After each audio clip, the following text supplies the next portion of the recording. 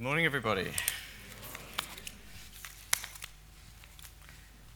Well, I wonder, as we start, if you can think of any particular time when you've, in your life, felt particularly confused or disoriented, or perhaps a time when you found yourself suddenly not knowing where you are, or something completely unexpected has happened all of a sudden, and you don't know what to do.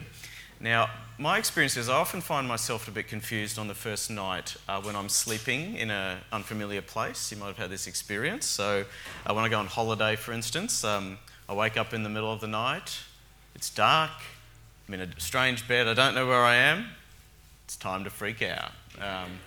And on several occasions, this has led to me trying to punch holes in the walls of tents when I've been out camping and woken up in the middle of the night. Where am I? It's a very strange feeling not to understand what's happening, to not know where we are, and until we figure it out, it can be quite a distressing experience, can't it? So today is Easter Sunday, of course. We're celebrating the resurrection of Jesus, and it's arguably, as we've been emphasising, the most happy day in the Christian calendar. But when we read, as we just have, about the very first Easter Sunday, we can see that the first emotions that anyone actually felt about the resurrection of Jesus were not very joyful, happy emotions. We heard in our reading that Jesus' friends were alarmed, trembling, they were bewildered, and they were afraid. They didn't know what was happening. They were like people, lashing around in the dark in an unfamiliar place on this Easter morning. And the friends and disciples of Jesus were completely taken off guard when they came and they found the empty tomb where they expected Jesus' body to be. So, why were they so confused by this experience? Well, I think it's because they actually thought they knew what was going to happen when they went to the tomb. It was going to be, in their mind, what always happens when someone dies, the thing that they've been through many times before, what's always happened since the beginning of time. So they knew what they were going to do and what they were supposed to feel. And so the plan that Jesus' friends had was to go through the usual grieving process for their master. So we can read they brought fragrances to prepare Jesus' body for burial. They were going to eventually place the body in its final resting place. Then I imagine they would have the normal period of grief with each other. They would spend time comforting each other and then move on with life and see what was going to happen next. That's all good stuff to do, isn't it, in that sort of situation? That's what we would do if we were Jesus' friends. When we come to prepare people who come to our church looking for the funeral of a family member, I emphasise this kind of process and how important it is. You go through the process. You make your arrangements, you say an appropriate farewell to the person that you love, let yourself grieve, and gradually move on to the next stage.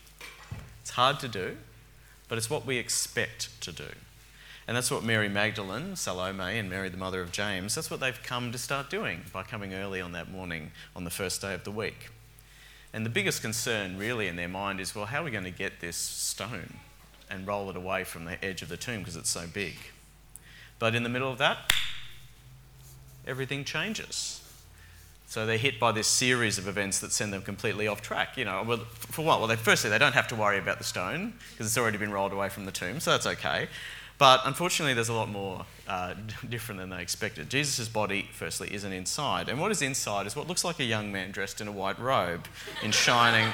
He has a surprising message for him from them. Now, what we know... Sorry. I do enjoy that picture. From what we know from the other Gospels and reading between the lines, this young man that they've seen is actually meant to be an angel. Now, when you see angels in the Bible, they often are like this, bright, shining, golden people, projecting their presence. But Mark actually kind of underplays this vision of an angel a little, which I appreciate. I think this guy is the most low-key angel in the whole Bible in the story we read. It sounds like his mission was just want to be as chilled out as possible so that the disciples don't focus on him and still be interested in what happened to Jesus. Because he has a very interesting message, this young man in a white robe, that Jesus has risen. Oh, wow. Good on you, whoever that was. Good, full points. Easter egg or something for that. So, first Easter Sunday was not a time of joy, really. It was a time of confusion, fear and disbelief. Of course, it gradually gave way to joy. We have a saying, expect the unexpected. Now, that's one of those things that sounds like it sort of doesn't make any sense at all, really. If you expect something, it's unexpected. It's not unexpected. But it's actually a wise piece of advice. Things are going to happen in life. It means we don't anticipate them. or which take us by surprise. So it's helpful to have a general attitude that we're ready and accept things when they are different to what we expect, rather than denying them or being overwhelmed by them. And the problem that the disciples of Jesus had with his resurrection before it happened, according to the angel, was that they didn't expect this unexpected thing. It was unexpected for them, but they should have expected this thing to happen, because Jesus actually told them that it would. And so the angel says to the women, "But go, tell his disciples and Peter, he is going ahead of you into Galilee. There you will see him, just as he told you." Jesus, he says, had told them that he was going to die and that he was going to rise again from the dead. And so it shouldn't have been a surprise for them, but it was. They didn't expect the resurrection. They didn't understand it when it happened. They hadn't got it into their mind yet what this was going to be. And because of that, it made them afraid. And so the story of Easter Sunday in Mark's Gospel, which we read, it ends, and that's how, depending on how you read the Gospel, that's how the Gospel of Mark actually ends, is them going out and not really knowing what to do or to say. It's a kind of cliffhanger ending to this story. And it's still, I think though, we're like those people in many ways, when we contemplate this event, the resurrection of Jesus. It's still hard for us today to grapple with the resurrection of Jesus and what it means for us. Because the resurrection is an event, it's really outside the normal expectations that we have about how the world's going to work. It's something we can't kind of assimilate into history as usual, another event. It's not part of our normal experience in our normal lives. And so that's why for those who first encountered the resurrection, after they got over their confusion and fear and saw Jesus and started to understand and they processed what had happened, they were actually radically changed by this event. The fact that Jesus had risen from the dead changed their whole view of the world. And then we can see that as we go through the New Testament. And we know from what the apostles said and what they did that the resurrection for them became a basis for a whole new way of seeing the world. And the meaning of the world that the early Christians saw was completely different to those around them. And so one of the things it meant was that things that would have been considered kind of unchangeable pillars of just the world as it is were able to be questioned. So things like death, things like sickness, things like slavery, things like military empires, oppression, and also things like the entrenchedness of our own sin and failures. All of those things, in a sense, human beings have always accepted. They're going to be around. We need to work around them. We need to deal with them. But by the resurrection of Jesus, it kind of shook everything up. And the disciples would see, actually, all these things that we thought were never going to change are actually only temporary things that are relative in God's plan. Because if Jesus came back from the dead, then all these powers that have their grip on the human race are only temporary things that have been defeated. And that's, if you read the story of the church, that's the hidden kind of energy underneath the spread of the church throughout the world, this change in their understanding of the world itself. And so the significance of the resurrection then, and Easter Sunday today, is that I think it represents a radical change of direction in history that began at that point. So in many ways, the resurrection of Jesus is like a sword. It kind of cuts history in two parts. So on the one side of it is the old ways, death, sin, things of the past that have held on to the human race. And on the other side is a new life, a freedom, and the future of God's kingdom in the world at work. And we're meant to see this has actually really changed things. And the resurrection is a start of a kind of new path for humanity, which Jesus is headed out on. Not an easy path. We've talked about following Jesus by taking up our cross, and that's part of it. So it's the path after the resurrection is a path with its own pain, but it's a path upward nonetheless. Jesus is saying there's a new future coming, which he is now taking part in. It's a path for us to walk after Jesus. Just to understand this a bit more, just a picture for you. There's a mountain near the east coast of New South Wales, which you may have heard of. This is called Mount Warning. Anyone familiar with this place? Yeah. Do anyone know what's special about it?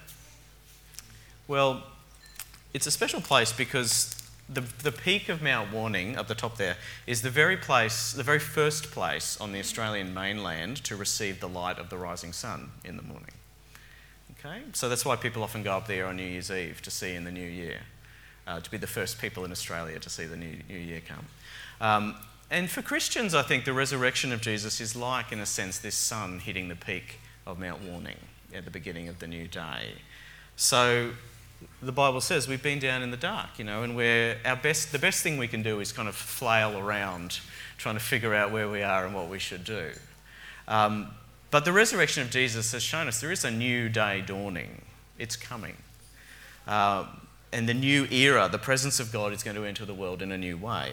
And so Jesus is kind of the peak of that mountain, the first to see it and the first to show this new way of life and life. But he invites all of us to follow him, to live in that light and to wait for it to come in the fullness. And what this means is that for us too, there is a new force operating in the world. The Spirit of God is giving life to us and can conquer sin and death in our lives too.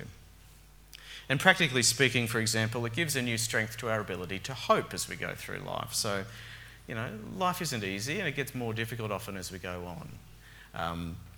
And it does come to an end. And so that can make hope difficult for us, what's on the other side.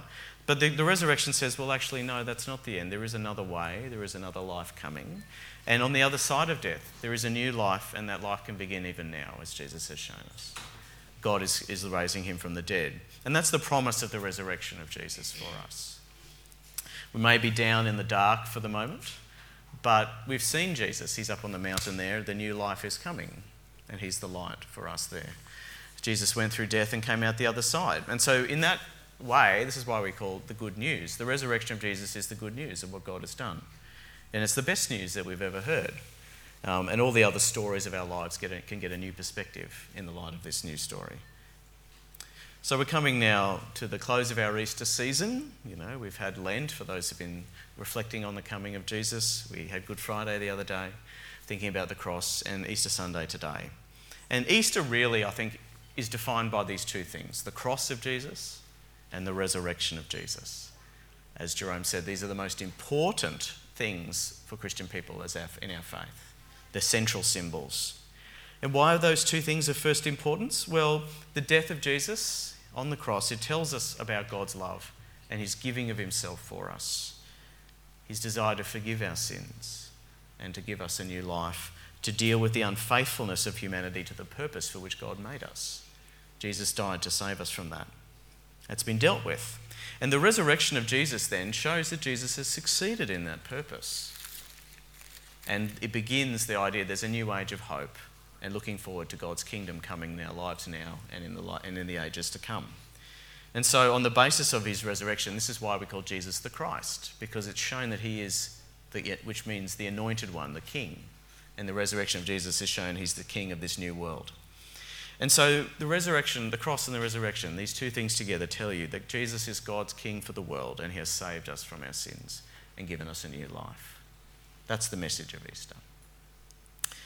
The symbol of the cross, which we see in many places around the church, it reminds us of that. Unfortunately, there's not a symbol for the resurrection as there is for the cross, but we can take it that the cross is empty now. Okay? The cross is finished, and the work that it's done has been completed. That's the symbol of the resurrection for us. Jesus is alive. So wherever we are today, however dark it is, however confused we might be about what's going on and where we're going, the resurrection says, well, there's a new light coming. And when the sun comes up, as we know, the nighttime fears go away. The tent becomes a tent again.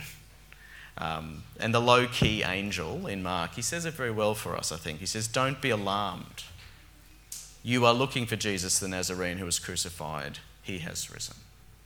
Christ is risen. He is risen indeed. Amen.